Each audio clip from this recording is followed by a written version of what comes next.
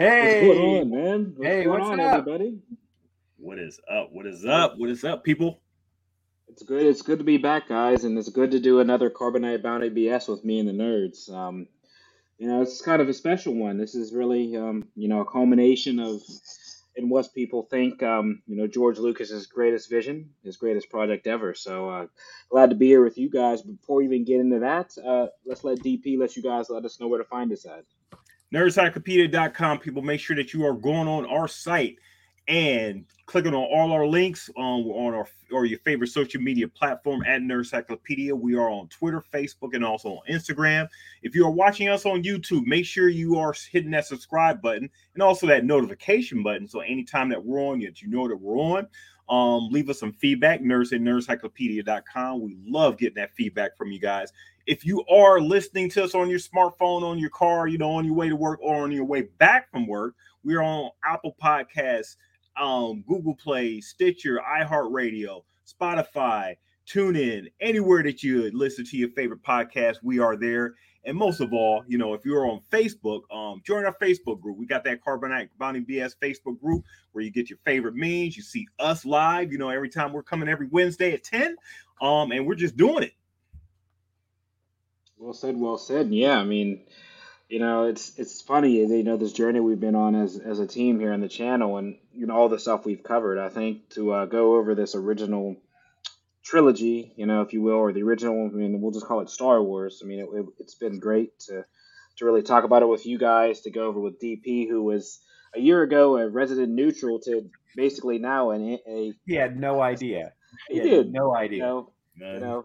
Fast forward a year later, and he's a resident Star Wars nerd like us. So it's funny, Who Who knew? knew? Who knew? But yeah, just kind of getting into the their first thoughts on it. We'll start with you, Tarkin. What was your thoughts here as we discuss our review of Return of the Jedi? So I started watching this, and the first thing I wanted to get into my mind was this. This was it. Like when this movie came out, this was the end. This was the there wasn't any Clone Wars. There weren't any comics. There weren't any EU. There was nothing. This was the end. This was the final battle between Luke and Darth Vader. And I remember the thing that actually caught my ear and eye was the revelation that Leia was Luke's sister. I remember watching that in the theater, and I go, Mind blown. Because remember, 1983, there was no internet, social media. I mean, you found out things by the newspaper, TV, and people talking, like actual conversations with people. You didn't have rumor mill. You didn't have all this other stuff. So when you learned about the facts, Yoda's dead, Leia's Luke's sister, Darth Vader is Luke's father and Leia's father.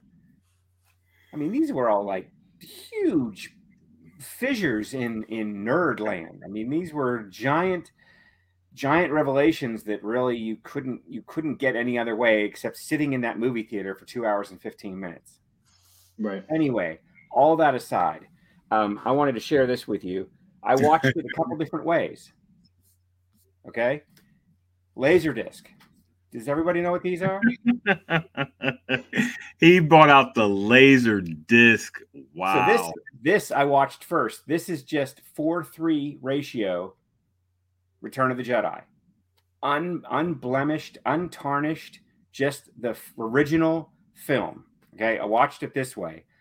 You lost some background stuff a little bit. Some of the space battles weren't as good, but still legit copy. Like if you can get this, watch it. This is important. Now, special widescreen edition. 16:9, babes. This was legit. You brought this home and watched it. You were like, damn, on a 24-inch TV. This was it. Okay, this is how you watched it. So I watched it here. And then I watched the Disney version, and I was talking to DP about the Disney version, and maybe Team Mitch, maybe you can help me. So one scene, and I know I'm sort of there was just a lot of things that went through my mind while I was watching this. But the scene where Luke breaks into Jabba's palace, walks down the stairs. Did you see Sebulba walk across the stairway before Luke got there? Now that you say that, I'm gonna have to go back and rewatch it after this. There was a Doug. There was a Doug. It was an especially dangerous Doug. And I know they live a long time, and Anakin didn't kill him in the pod race. And I swear to God, Disney said, well, we have all the money in the world, and we're just going to take our digital version, and we're going to put Sebulba in there for no apparent reason, because I never remembered seeing it. So yeah, go back and check that out. Let me know if I've lost my mind, because I could have lost my mind. But I know, right before Luke walks down the stairs, Sebulba walks across the stairway. It's been edited a few times, I believe. There is the edit in the 90s, early 2000s, where I bought the gold and the silver. That was the widescreen and the full screen, like you're saying. I bought those.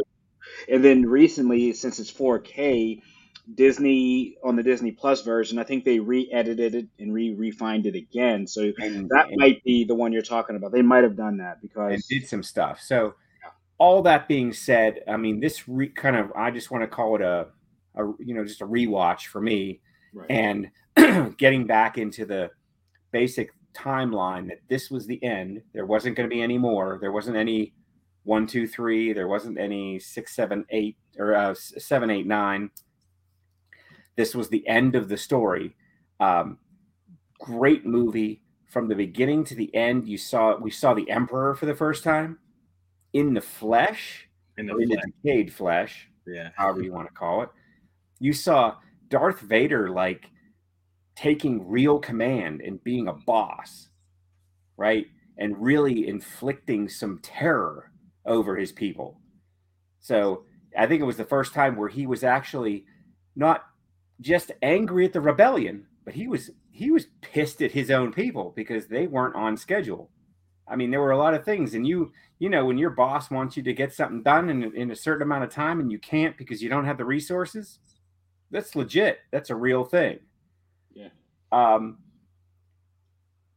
A lot of things that I harken back to Rogue One when I saw Mon Mothma and the whole original, get the plans for the first Death Star. Well, we learned so much from that battle that this next one, I think we got a leg up.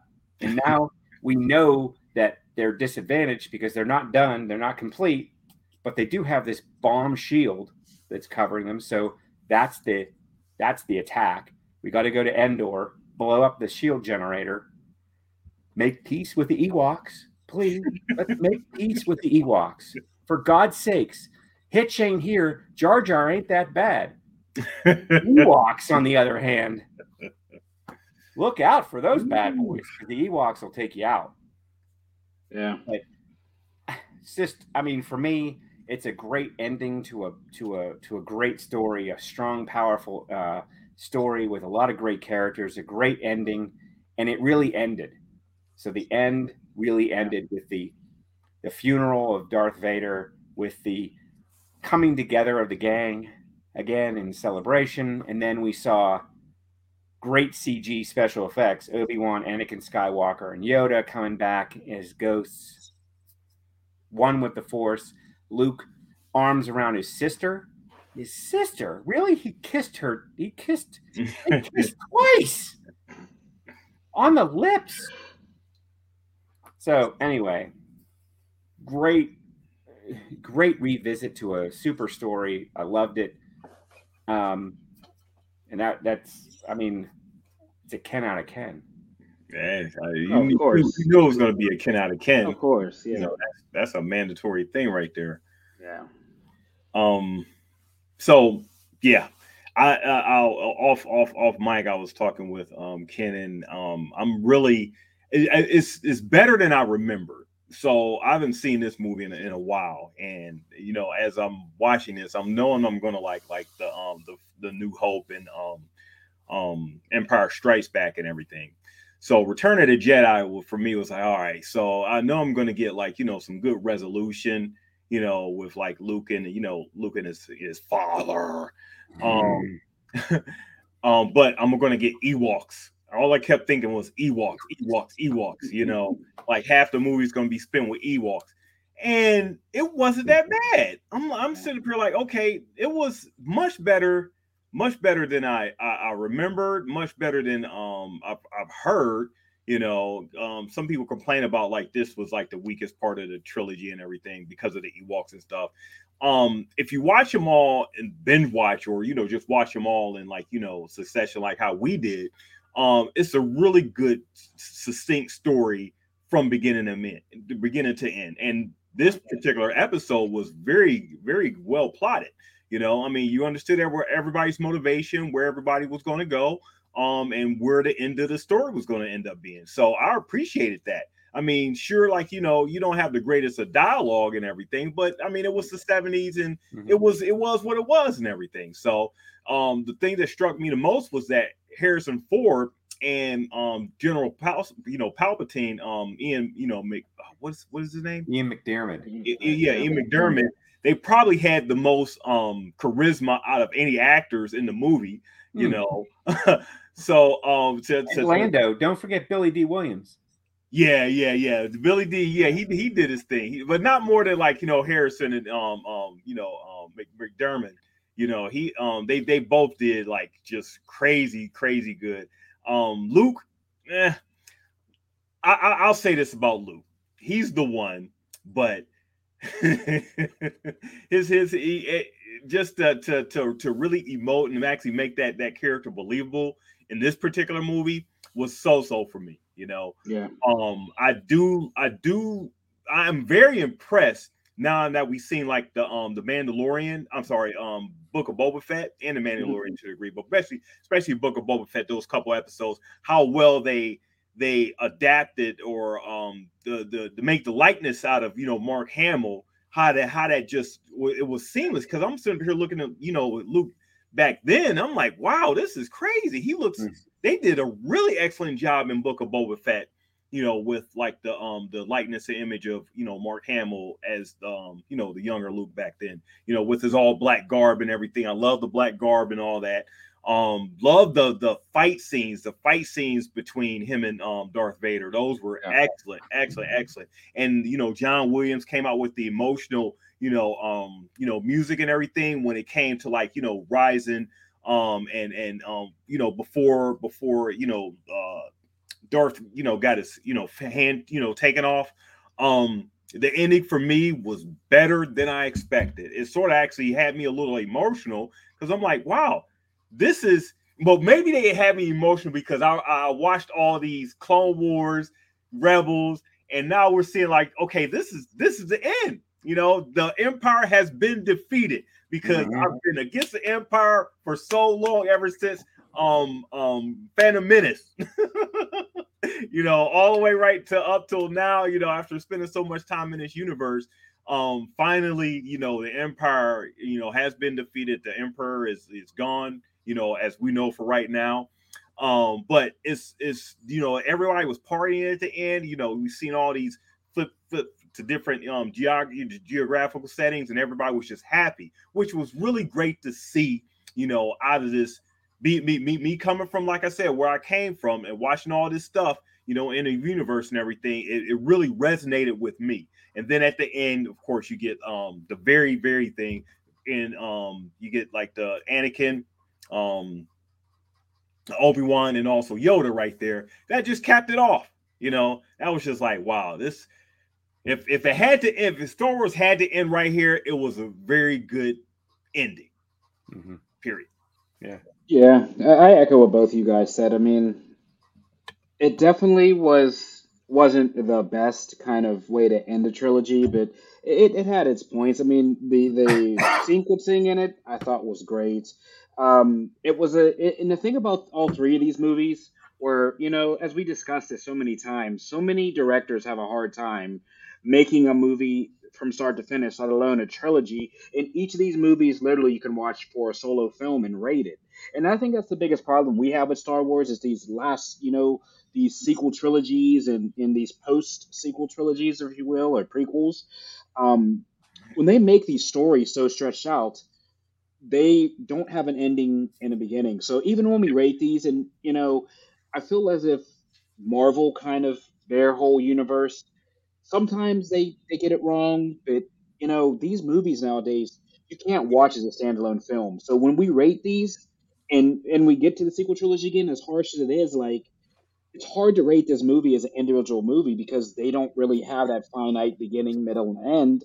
The ending is kind of like it's rushed or it's too open or it's too open for interpretation. With these movies here, I mean, like, we discussed each one of them to in length. They have like your beginning, your middle, and a solid ending that you can be like, man, you can go in this as a neutral, as DP would say, and watch it and just watch the film as a film itself. Looking back at the prequels, I really don't think I can watch one of them and be like, oh, like, and catch on, you know what I mean, as we watch these. Yeah. So Yeah. it just goes back to, storytelling 101 and, where we've went, fast forward this to now. I mean, as we see these correctional rewrites in these Disney Plus series and even the Clone Wars and stuff we went over, it seems like it's getting back to the roots of things. But yeah, I mean, what a phenomenal way to end, what we thought of the end of Star Wars the most in most people's eyes. Yeah, and think about it, like what you said, T. Mitch, like the prequel. The only one that you could watch as just a single movie is Phantom Menace, Right. because it did have Oh yeah. Yeah. a beginning and then it had an end, and it was thematic. Right. And I think that was because Lucas was in it. Yeah. You Yeah. know, That's before he got real sick. Yeah. The last two, he was kind of like iffy with the. Yeah, he was it. Yeah, exactly. Yeah. And it just like Phantom Menace would be the only one of the prequels that you could watch just as a single film and be like, okay, that was okay. I liked it or I hated it. Right. I don't like Jar Jar. I do like Jar Jar. So who knows? But that was the only one that really had that sort of thematic, like what we're used to, the conflict and the battle, and then the end and the celebration. And the one, so in Return of the Jedi, so I was watching it and I thought, man, the Sarlacc pit, I cannot wait, because now we're going to see that belly fill up, right? We're going to see that belly fill up. How many Weequays went down there? I mean, 5, 6, and Boba Fett. I mean, that sucker was full. Like, and for what, 6, 7 years? I mean, what was the timeline there between Return of the Jedi and Book of Boba Fett? That's a little bit of time. And that's what I kept relating back to. Like, every time I saw Boba Fett in Return of the Jedi, I thought, man, he's looking at that throne going, how am I going to get that? I'm going to run all this. I'm going to run all this someday. So it was very powerful for me to see that, because now it was like new. Like, these stories weren't ending. There was going to be more. And I didn't know that back then, but I know that now. So it was like a great revisit for me to see all this stuff, the way Book of Boba Fett and Mandalorian really went back and took all the character and took all the set design and took all the themes and really brought them up to to today, so we could connect everything together. It's a 5-year time jump. 5 years. So he's in this belly for 5 years, or not necessarily, but at some period. Belly for 5 years. That's crazy. Now I get it. The Sarlacc pit. I mean, watching that scene, I'm like, now I get it. Now you get it, because even the special edition, like the Disney Plus version, because in the original, like the first one I showed you guys, the 4.3 version, that Sarlacc was nothing. It wasn't doing anything. There weren't any tentacles. There was no mouth. It was just a hole. What? Yeah, it was just a hole, and everyone was going down in the hole, and you didn't know what it was. Then in the special edition, they digitized it. They put tentacles in, and they made the tongue come out, and like, what? Oh, yeah. wow. The only interaction you had with the Sarlacc was when it had Lando by the leg. That was it. Other than that, you didn't know that thing was nothing. You didn't know what it was. So that's crazy. That's crazy. How see? I can't remember. I don't know the difference. So I'm seeing all this as like, fresh eyes and stuff. And it seems it's just seeming all in sync for me. you know. But like I said, I get it, you know, and seeing the Sarlacc pit again and but you know, Book of Boba Fett and seeing him escape that, I'm like, okay, that's a great continuation of a story right Yeah, there. you get it because you see what that thing was. It was like, Yeah, that's crazy. That's crazy. But yeah, I mean, it's what else with that, the like Harrison Ford, he did his thing in this movie. You know, he was you know, Yeah. very charismatic, and him thinking, I think at the time he thought this, he really wanted to have his character get killed off, but they never you know did, and I could see why. You know, he's a likable, lovable character in the movie and everything. You know, you don't want him to, like, you know, die or whatever, you know. And Leia, poor Leia, like I was texting you guys earlier, poor Leia, you know, at the beginning they pretty much had her in, like, you know, just, you know, string bikini.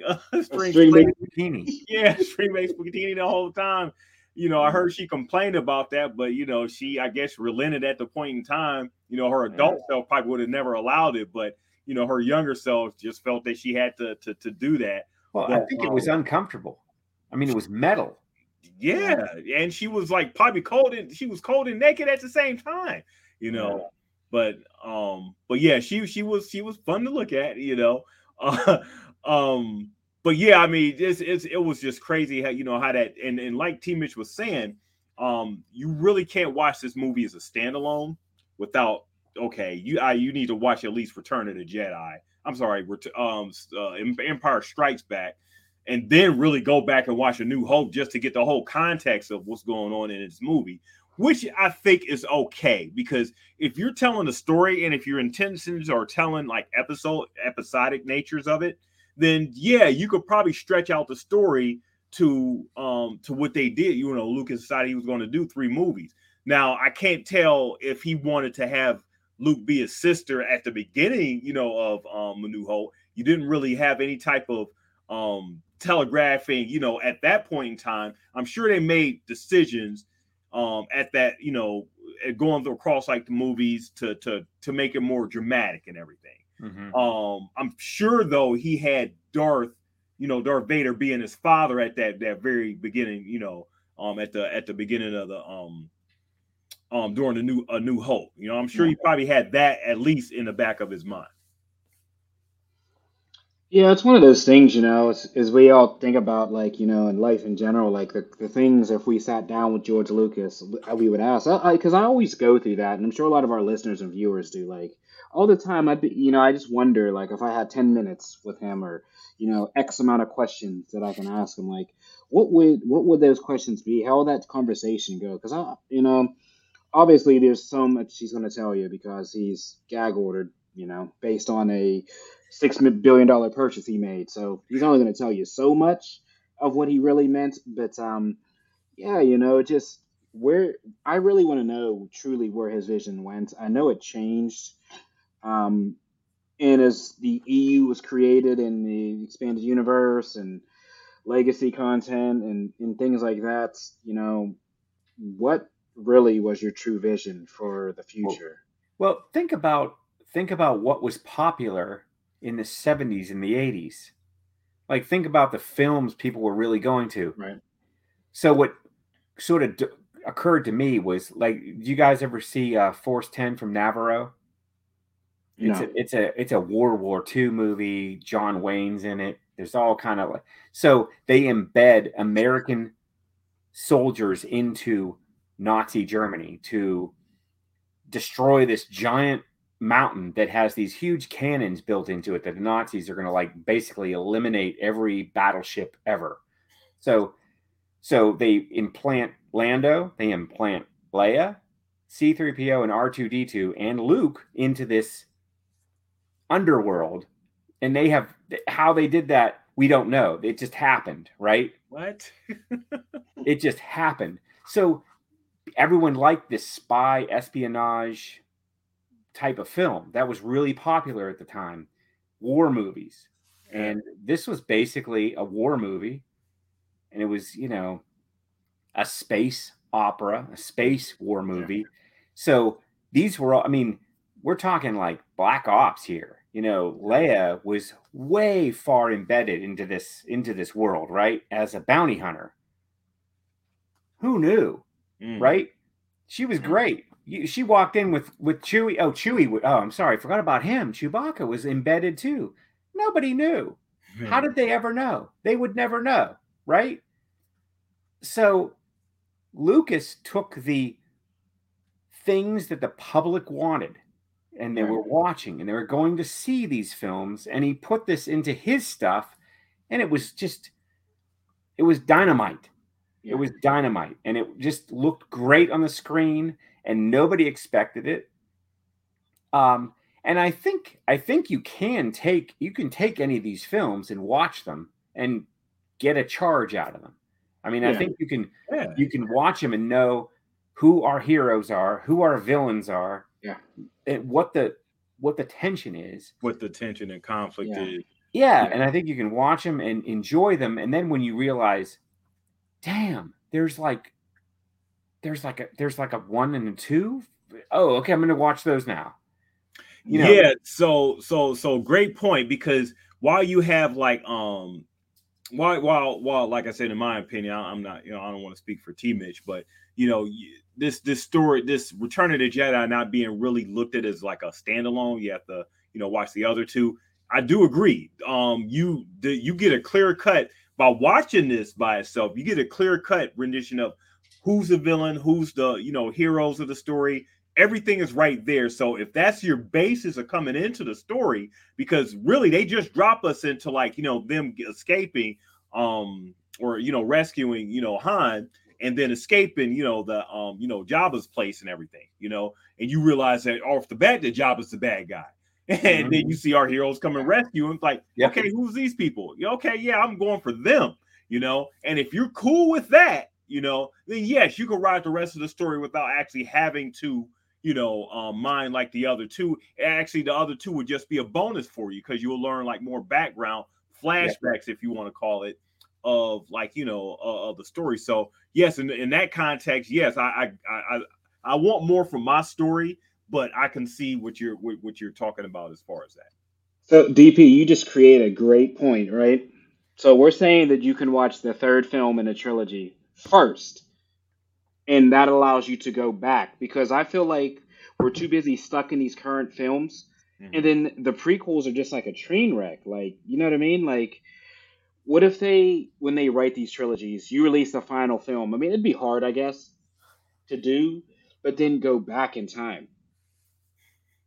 So put your eggs in the last one first. Yeah, put your eggs in the basket, because based on what you're telling me, what you're saying, the third one sets up the first two. I mean, New Hope was good, but when you watch this now and you go back, it gives you that that further emphasis to want to watch it. Yeah, like it's basically the difference between linear story and non-linear storytelling and everything. Lucas chose to, I guess, deal with the stories he told in linear. Where we're actually going in non-linear stuff when we talk about like Clone Wars and Rebels and everything, going backwards and stuff, and who knows where things are going to happen like in the future. We haven't even broached that yet, but the tradition of Star Wars is linear storytelling, going forward, always moving forward to stuff, I think when Lucas decided he wanted to fill in those gaps with like the sequel trilogy, it still told like a linear story, but it had to go all the way back just to fill in. And actually, he created a situation for himself where a lot of other younger, generations of Star Wars fans jumped on, because while we may think, the prequel trilogies were, if you want to call them quote unquote a train wreck, they think those were like, those were their new hopes. Those were their Return of the Jedis and stuff. Right. They're looking at the prequel stuff as like, okay, I come up with this. I came up on this as a kid, So when I watch like A New Hope, Return of the Jedi, those are just bonus stuff for me, because still telling the story in a linear fashion, because they saw those, growing up. So they saw those first. Yeah, they saw those first, and they saw them when they were most impressionable too. Yes. But DP, BP, this goes to the same point. What is the cult classic? What is the one T-shirt that you see everybody wearing out of that show, out of that series? Out of the prequel stuff? Yes, I always see it. I always see a kid, whether it's on a TV show, whether it's down the street. Everybody always has a Revenge of the Sith shirt, which is the Oh, third. yeah. That's, you know what I mean. It's always that one. Yeah. You always find that T-shirt, whether it's in like your Stranger Things '80s. It's always that shirt where you see Revenge of the Sith. That always catches the eye. Yeah. And then you go back to watch Clone Wars. You go back to watch The Phantom Menace. But it seems like that third one is, that's the one. That's where Darth Vader was created. Right. Yeah. And that's the most important part of this is Darth Vader has to happen. So how does that happen? We have to see that. And then of course he has kids, but we can move on from that. But Darth Vader, we have to see how Darth Vader is created or how he's energized to really make this whole thing work, because nobody really cares about Phantom Menace, right? And I'll be the first to say it's very preachy, it's very political, because that's the old Republic, and that's what we needed to see. Right, to make this all kind of start. We needed to see this Republic fall and the Empire and the Emperor come up from the dust, and then we needed to see Darth Vader created. I wonder if it was a patience thing back then, because I think it was with me, because all I was waiting for was, okay, when is this guy going to turn into Darth Vader? Do I really have to see him watch him grow up and be a kid, pod racing, with the pod racer, right? And then I have to wait like 6-7 years or whatever before he becomes Darth Vader. Are you serious? I have to wait a whole nother. I have to endure Attack of the Clones, because I had no interest in that, back then. But I still, being a nerd, went to see it in the theaters, thinking, okay, it's Star Wars, so maybe they'll entertain me. Oh, he's not turning into Darth Vader yet. Not yet. Not yet. So and then Revenge of the Sith finally. Okay, so he's finally going. I know he's going to turn to Darth Vader in his movie, because they said he was, and he did, for 5 minutes. But you go back and watch. Okay, so I see what Lucas was trying to do. You appreciate it more because you're more mature. You're more into the story and everything, and you see why he told the story the way he told it was. And I think the one thing that consistent thing Lucas always said: Star Wars is a story for kids. It's for kids, So as you keep developing these properties year after year, we may get older, but it's still kids being born into this, Right. Yeah. So it's going to be something. It's going to be another maybe Phantom Menace coming out soon. They've already done that to capture those kids. That's getting on board. And then you may not like it, but that's going to be our hot take for our review of the sequel trilogy. And to be honest, as you discussed that about generations and catering to, that's really where it went off the wheels. Is you just you tried to capture an audience that didn't exist, really. Mm-hmm. I mean, DP, you're on board, and then when we go to episode 7, you're just going to sit there, and it was the best out of them, arguably. But I mean, I don't know. Now that I'm talking this out, I'm wondering what generation of kids are going to say, like, okay, I love 7, 8, and 9. That's what I grew up on. But the problem was, if you think financially how this project is played out, nobody has, because who went to see those movies? It was us. The idea of 7, 8, and 9 was to capture our kids, our generation. My kids didn't see it. My kids didn't care. And they you're talking about theater stuff, but these shows, these movies are reran on TNT, TBS all the time. But that's us watching it. I don't think kids watch that. I guarantee they don't. You're not a kid. I don't know. But that's what I'm saying. I think none of the new movies can you watch and just watch the film. Correct. Because there's really no beginning and end. They leave you with like this giant hole. Yeah, I could agree with that. I could agree. But to T. Mitch's point, one of the as I was doing like the convention, a while back, Steel City and everything. One of the most popular characters. I mean, of course, you had like a bunch of Star Wars characters and everything, but it was just amazing how Rey was like still popular. After all this, after years of not having Ray Palpatine. We'll get into that, man. We're going to get into that. We're going to get Ray into Ray that. Ray is what she is. They love her. She's a indelible figure She's a keeper. Yeah, she's a great actress. She did a great job. Yeah, but the character, we're not talking about so much Daisy Ridley and everything. The character from the from what they interpret as far as the movies, from the comics to I'm sure they're going to come out with some sort of animated stuff with them three, at some point. She's coming back. If you guys have been reading the press releases that she signed on, so there will be a. I mean, and of course, because all these big time actors, they realize that not enough movies are going around for them, to act in.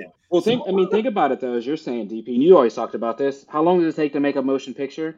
9 months filming and then 3 months editing. Plus, you have to do your tours. These Disney Plus series, these actors are on set for what, 10 weeks, 12 weeks. So you get paid similar money now as we're seeing these checks roll out, and you're only on set for 12 weeks.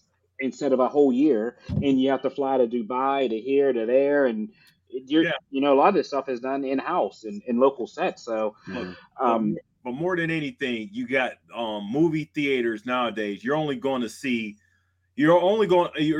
the show to see like a blockbuster. Other than that, if you're going to the show for other movies, you really have to be a cinephile to go see like non-spectacle blockbusters and stuff.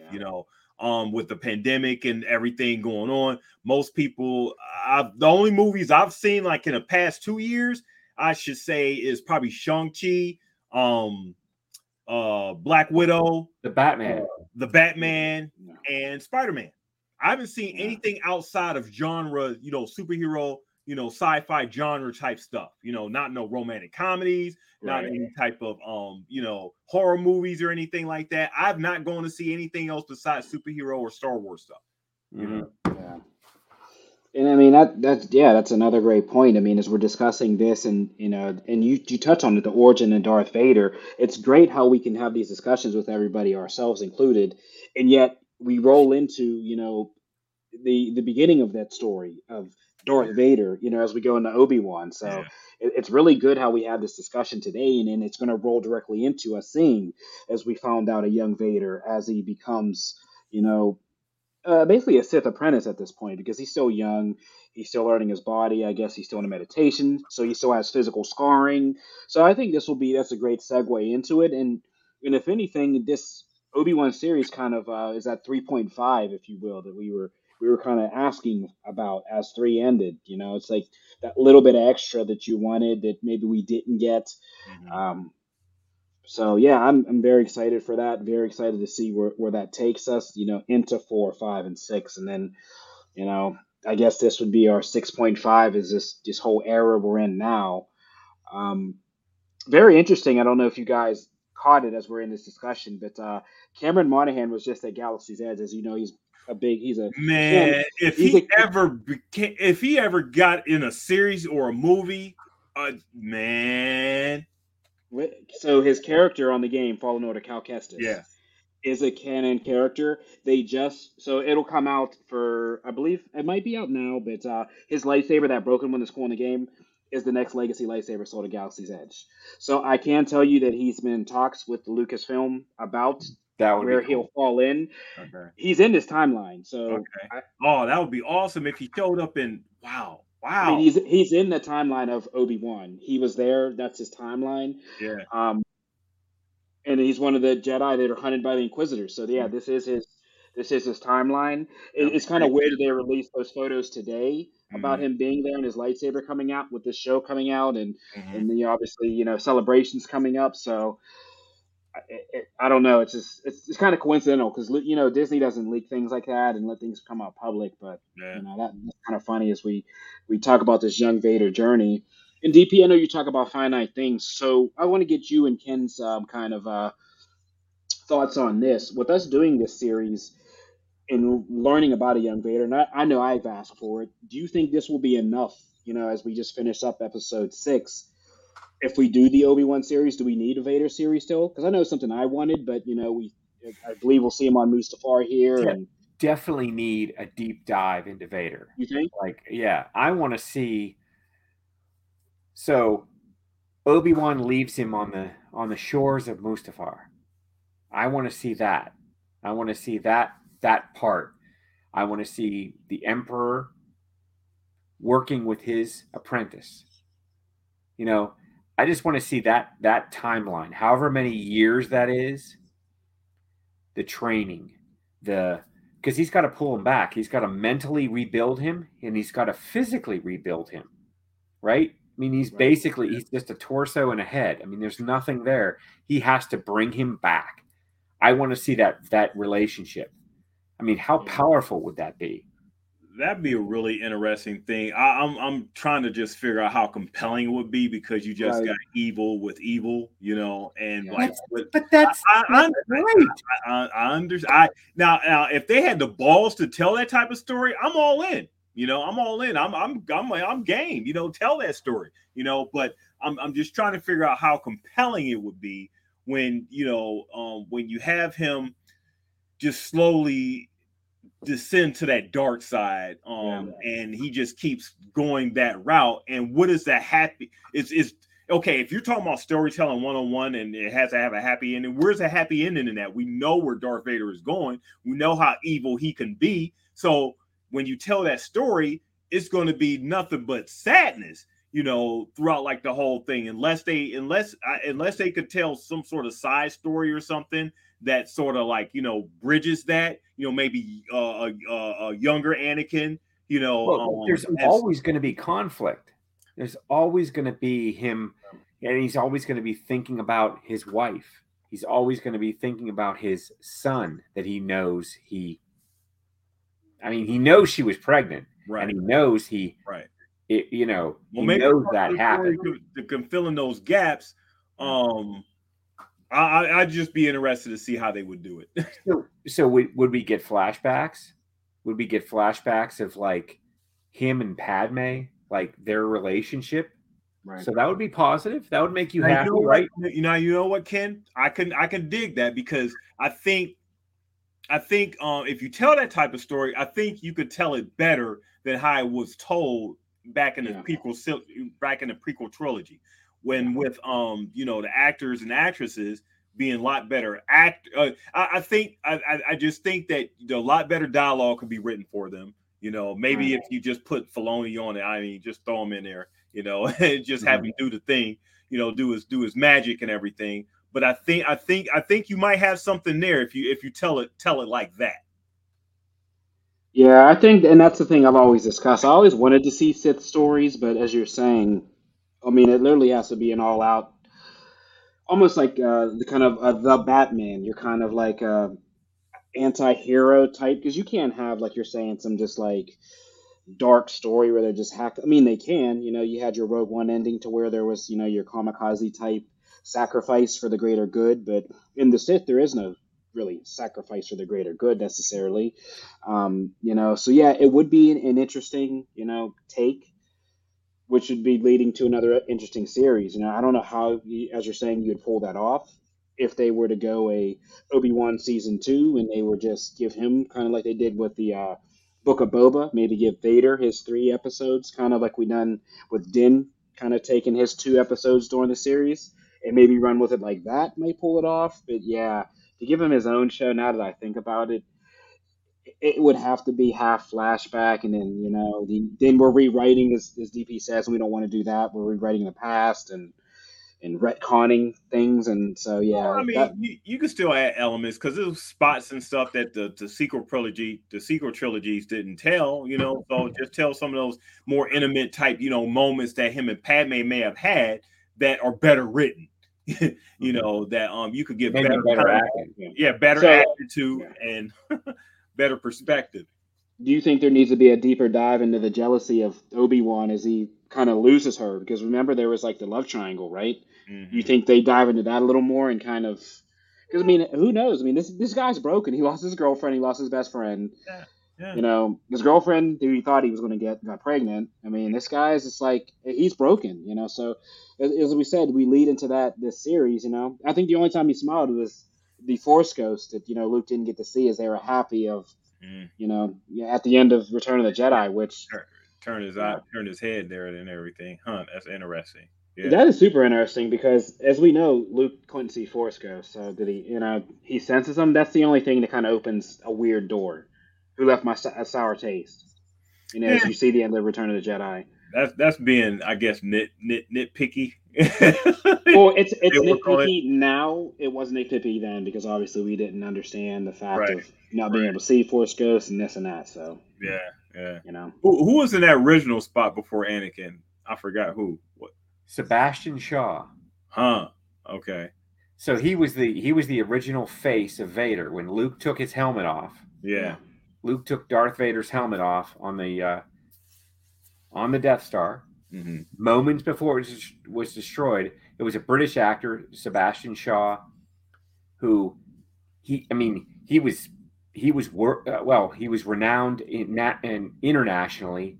He was a Shakespearean actor. I mean, he was up there with James Earl Jones. So the way they cast this character of Darth Vader, there were multiple people that made this thing live. Mm-hmm. So if you watch one of the two versions that I watched, you see Alec Guinness, Sebastian Shaw, and Yoda as the ghosts. And then in the special edition, what the hell did they call it? It wasn't the special edition. It was remastered. Remastered. They put, when 1, 2, and 3 came out, Revenge of the Sith came out, they put Anakin. I mean, they put Hayden. That's when they let, I think, who forgot him, THX made those remastered ones. That's when like THX was like the big thing in cinema and in doing it. Yeah. So if you see the original cut of Return of the Jedi, you'll see the original faces that were these folks. Empire Strikes Back, too, Ian McDiarmid was not the face of the Emperor originally. And I don't know who was the hologram, but it wasn't. Yeah, it wasn't him. Okay. Huh. They redid him. They redid the movies, and they put him in as the face of the Emperor. So in Return of the Jedi, it was Ian McDiarmid that was the Emperor, but in Empire Strikes Back, it wasn't. It was a different actor. I don't know what the cat's name was that did the hologram version. What about those that end scene, the little montage scenes with them going like back and forth from different areas with everybody cheering and stuff? That looked like digitally enhanced. Yeah, that wasn't there. That wasn't. That was never there. Yeah. Mm-hmm. All we saw was the Ewoks celebrating. We saw that in the fireworks on the planet there, and that was it. That was it. Okay. We saw a very brief, quick cut to Coruscant where they were pulling the statue down of the Emperor. And that was it in the original cut. Now in the special edition or the digitally remastered, whatever, they cut to Tatooine. Yeah. They cut to Coruscant. They cut to multiple other planets and scenes of celebrating, but in the original it was just Endor and a quick cut to Coruscant. Interesting. So real quick, I just want to make sure we don't forget to talk about the Rancor. The Rancor ties together the Book of Boba Fett. Yes. Right. Yeah. And so Luke kills the Rancor. Terrible, because here's this creature that really isn't as bad as we think it is. Oh, right. It's just pissed off. And do we know why the Rancor Keeper, why he's so sad? This is a test. I want the biggest nerd out there that's listening to us to text back, message back. I don't know. I'm from the Nerd Cyclopedia, guys. Yeah, right. I want to know if anybody knows why the Rancor Keeper is so sad that his pet has been killed. It's a real question with a real answer. And if anybody can text that back to me, I'm gonna throw you I don't know, something.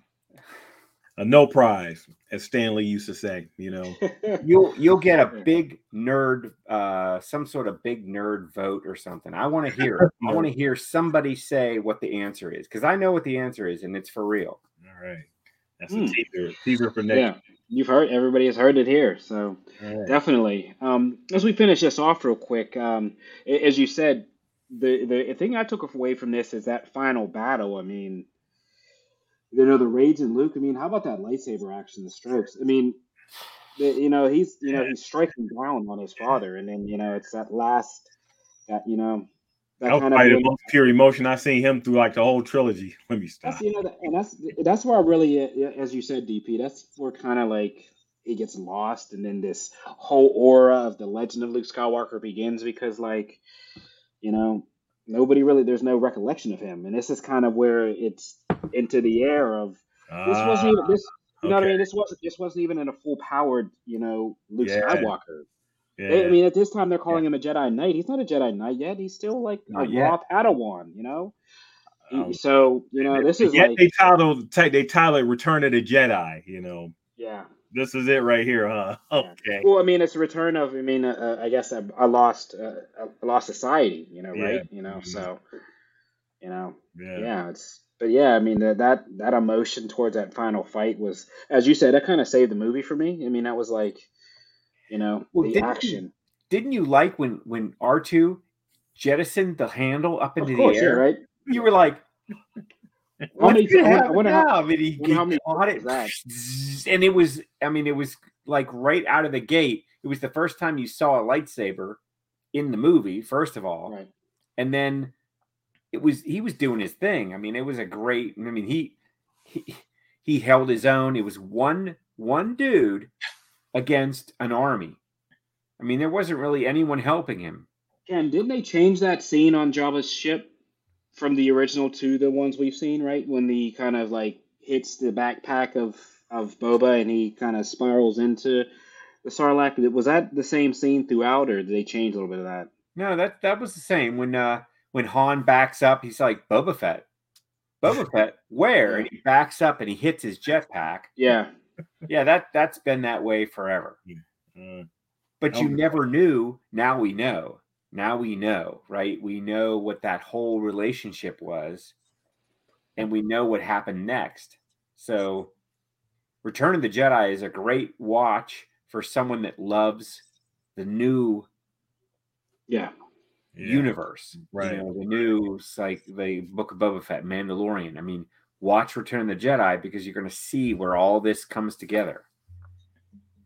And as we said, with everybody watching this and reviewing this with us, this ties right into the Obi-Wan series because this is really the birth. Wait. Yeah, this is going to be the birth of Darth Vader, and then we see really the end, the culmination of Vader's legacy, as you will, and his rebirth into Anakin. So it's kind of like that whole finite circle, as we said, storytelling, as DP always says, and how no matter how Lucas spins his prism, his Rubik's cube, the colors always match up. I can't get over how these stories automatically just tie into every time you spin this cube. It literally, the colors find a way to match up. And we talk about how big the Marvel Cinematic Universe is, and how sometimes we feel like it may be getting stretched in certain places, but the Star Wars story, out of that little core, we can spin it so many times, and it's always the same colors, regardless.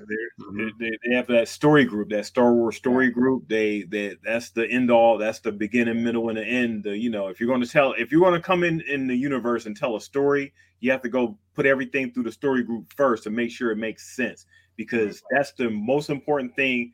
If I get from any fans that watch this thing and have been with this thing for so long, it has to make sense. Because the universe is what it is. Until they start telling stories in the future, everything that you're going to deal with these different timelines has to make sense from each one thing to the next. It's amazing how they flip it, because they have comics, they have like the cartoons, they have like the video game stuff. It all has to still make sense. That's crazy. It does. And it's funny, I was just in a comic book shop 2 days ago, and real big comic book guy, it was raving about that High Republic comic. I guess they delayed the second edition till next year, he said, but I guess that comic for the High Republic is a really, really good read. So Yeah, I for heard about that. all our reviewers out there who still read, please keep reading and definitely check out that High Republic comic. But before we get into where we're going for the next couple weeks here, as far as some of our things moving forward, I just want to give a couple minutes to our guy DP, who has his own sci-fi project going on, and just for our newer viewers here who don't understand, could you just go give us a couple minutes of what you have going on personally, and kind of delve into that? Yeah, the theme of thieves, people. So make sure that if you've been watching me for so long, I've been like, writing comics. I'm a comic writer. I have a project with my man Dan Ekus and Alex Zieff.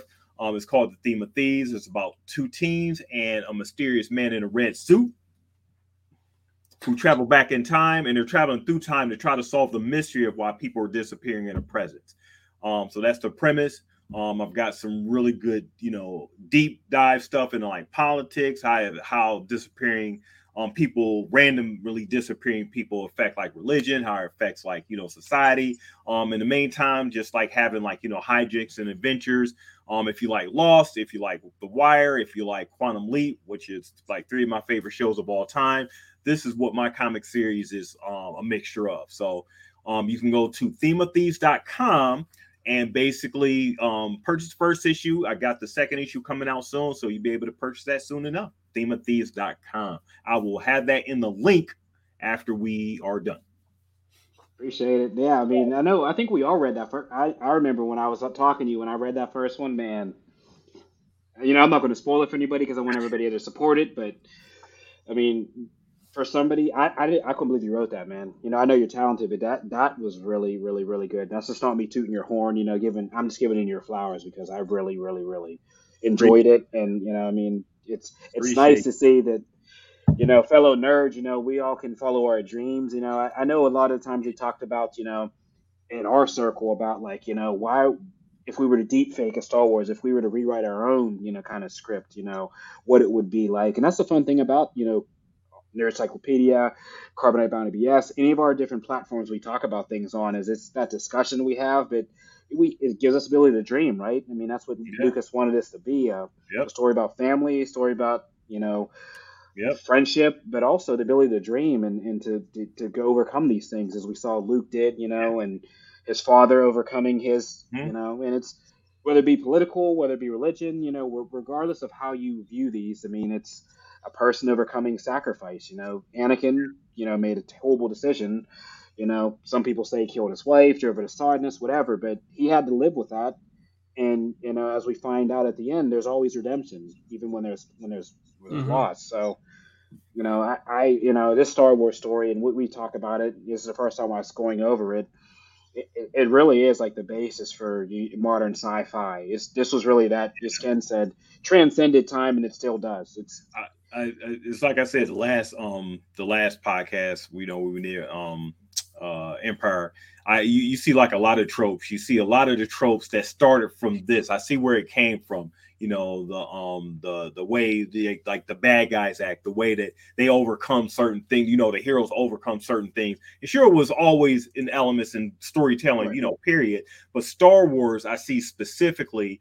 I'm thinking, I just in back of my mind, I'm thinking like Transformers, the movie, how much they bit off Star Wars to tell that with Unicron and Optimus and like Rodimus Prime. He was like the Luke Skywalker of that story, and like the Junkions and all that crazy stuff. It was how a lot of cartoons have took those basic elements of Star Wars from Thundercats, Silverhawk, all those cartoons from the 80s, and really took all their cues from Star Wars, the hero's journey, and the villain's plight, right. And at the end, the hero always wins.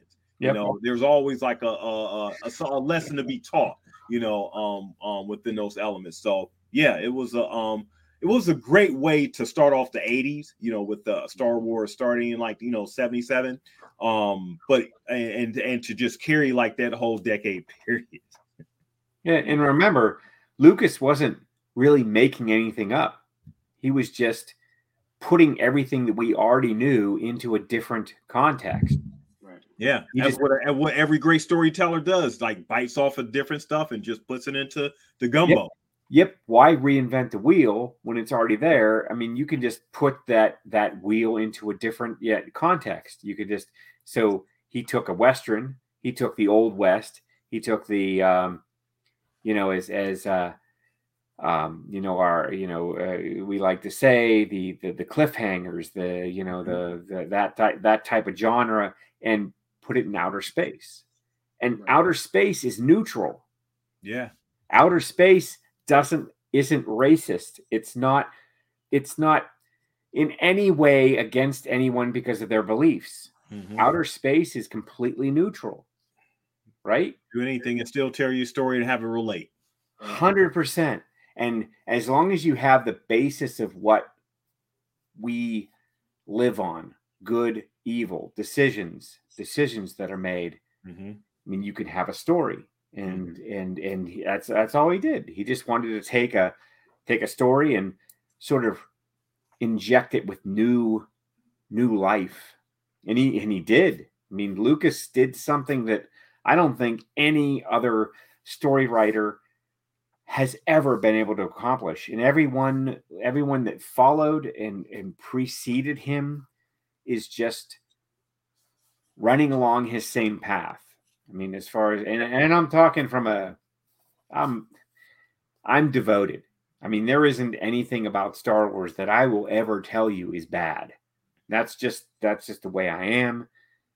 I came into it, you guys brought me in as I don't want to say super fan because I don't know everything, but I was there at the beginning when this thing was born. Yeah. So you got a great perspective of it. Yeah, for me, this is, I just want to see everything work. I want to see it fit. I want to see it make sense. I don't want anyone talking bad about it because it's like my family. It's like my heart. So when I hear people say, I hated Phantom Menace, I want to know why. Why? It's Star Wars, and it really has the same vibe as original Star Wars and the new Star Wars, and it really hurt me to think, what? I really don't think he should have killed Han, but whatever. And I don't know who Ben is, but whatever. I think that'll be interesting, Ken. I think that'll be interesting. Those are going to be some interesting reviews. I'm just too emotional about the whole thing. So you can't wait. It's the sequel trilogy coming up, guys. It's going to be you heard it. We're hearing. I'm telling you now, guys. I will not hold back. There's no holding back. Can't wait. I can't wait to watch. And I'll just be honest. Seven's going to be good. I like 7. 7, I was sold within the first 5 minutes, and we'll figure out why. But the first 5 minutes made the movie for me, and then after that, we kind of forgot what made it cool, in my opinion. You see something, and you're like, "Oh my god, this is going to be it," and then that's it. But you've heard it from DP. We're diving into in most people's eyes, the most controversial, the most controversial part of Star Wars, the Disney Star Wars, as you will, the full Disney. This is Disney's, right? I mean, they've changed the scripts. It's been duly noted, and it's been proven that they rewrote scripts. They've changed George's ideas, so this is, Disney's sword to fall on. So, as you heard from DP, guys, we're going to dive into Episode 7. And we'll go from there. Next week. Next week, guys. Definitely answer Ken's question, somebody, please. To win this Rancor Keeper. Why was he so upset? The only time we saw tears in Star Wars, he cried. That's you guys' homework for next week. I want to know. Someone got to tell me. Definitely. And until next week, guys, this is the way. This is the way. We don't have our shout out to Steel City Hitch in the house, Steel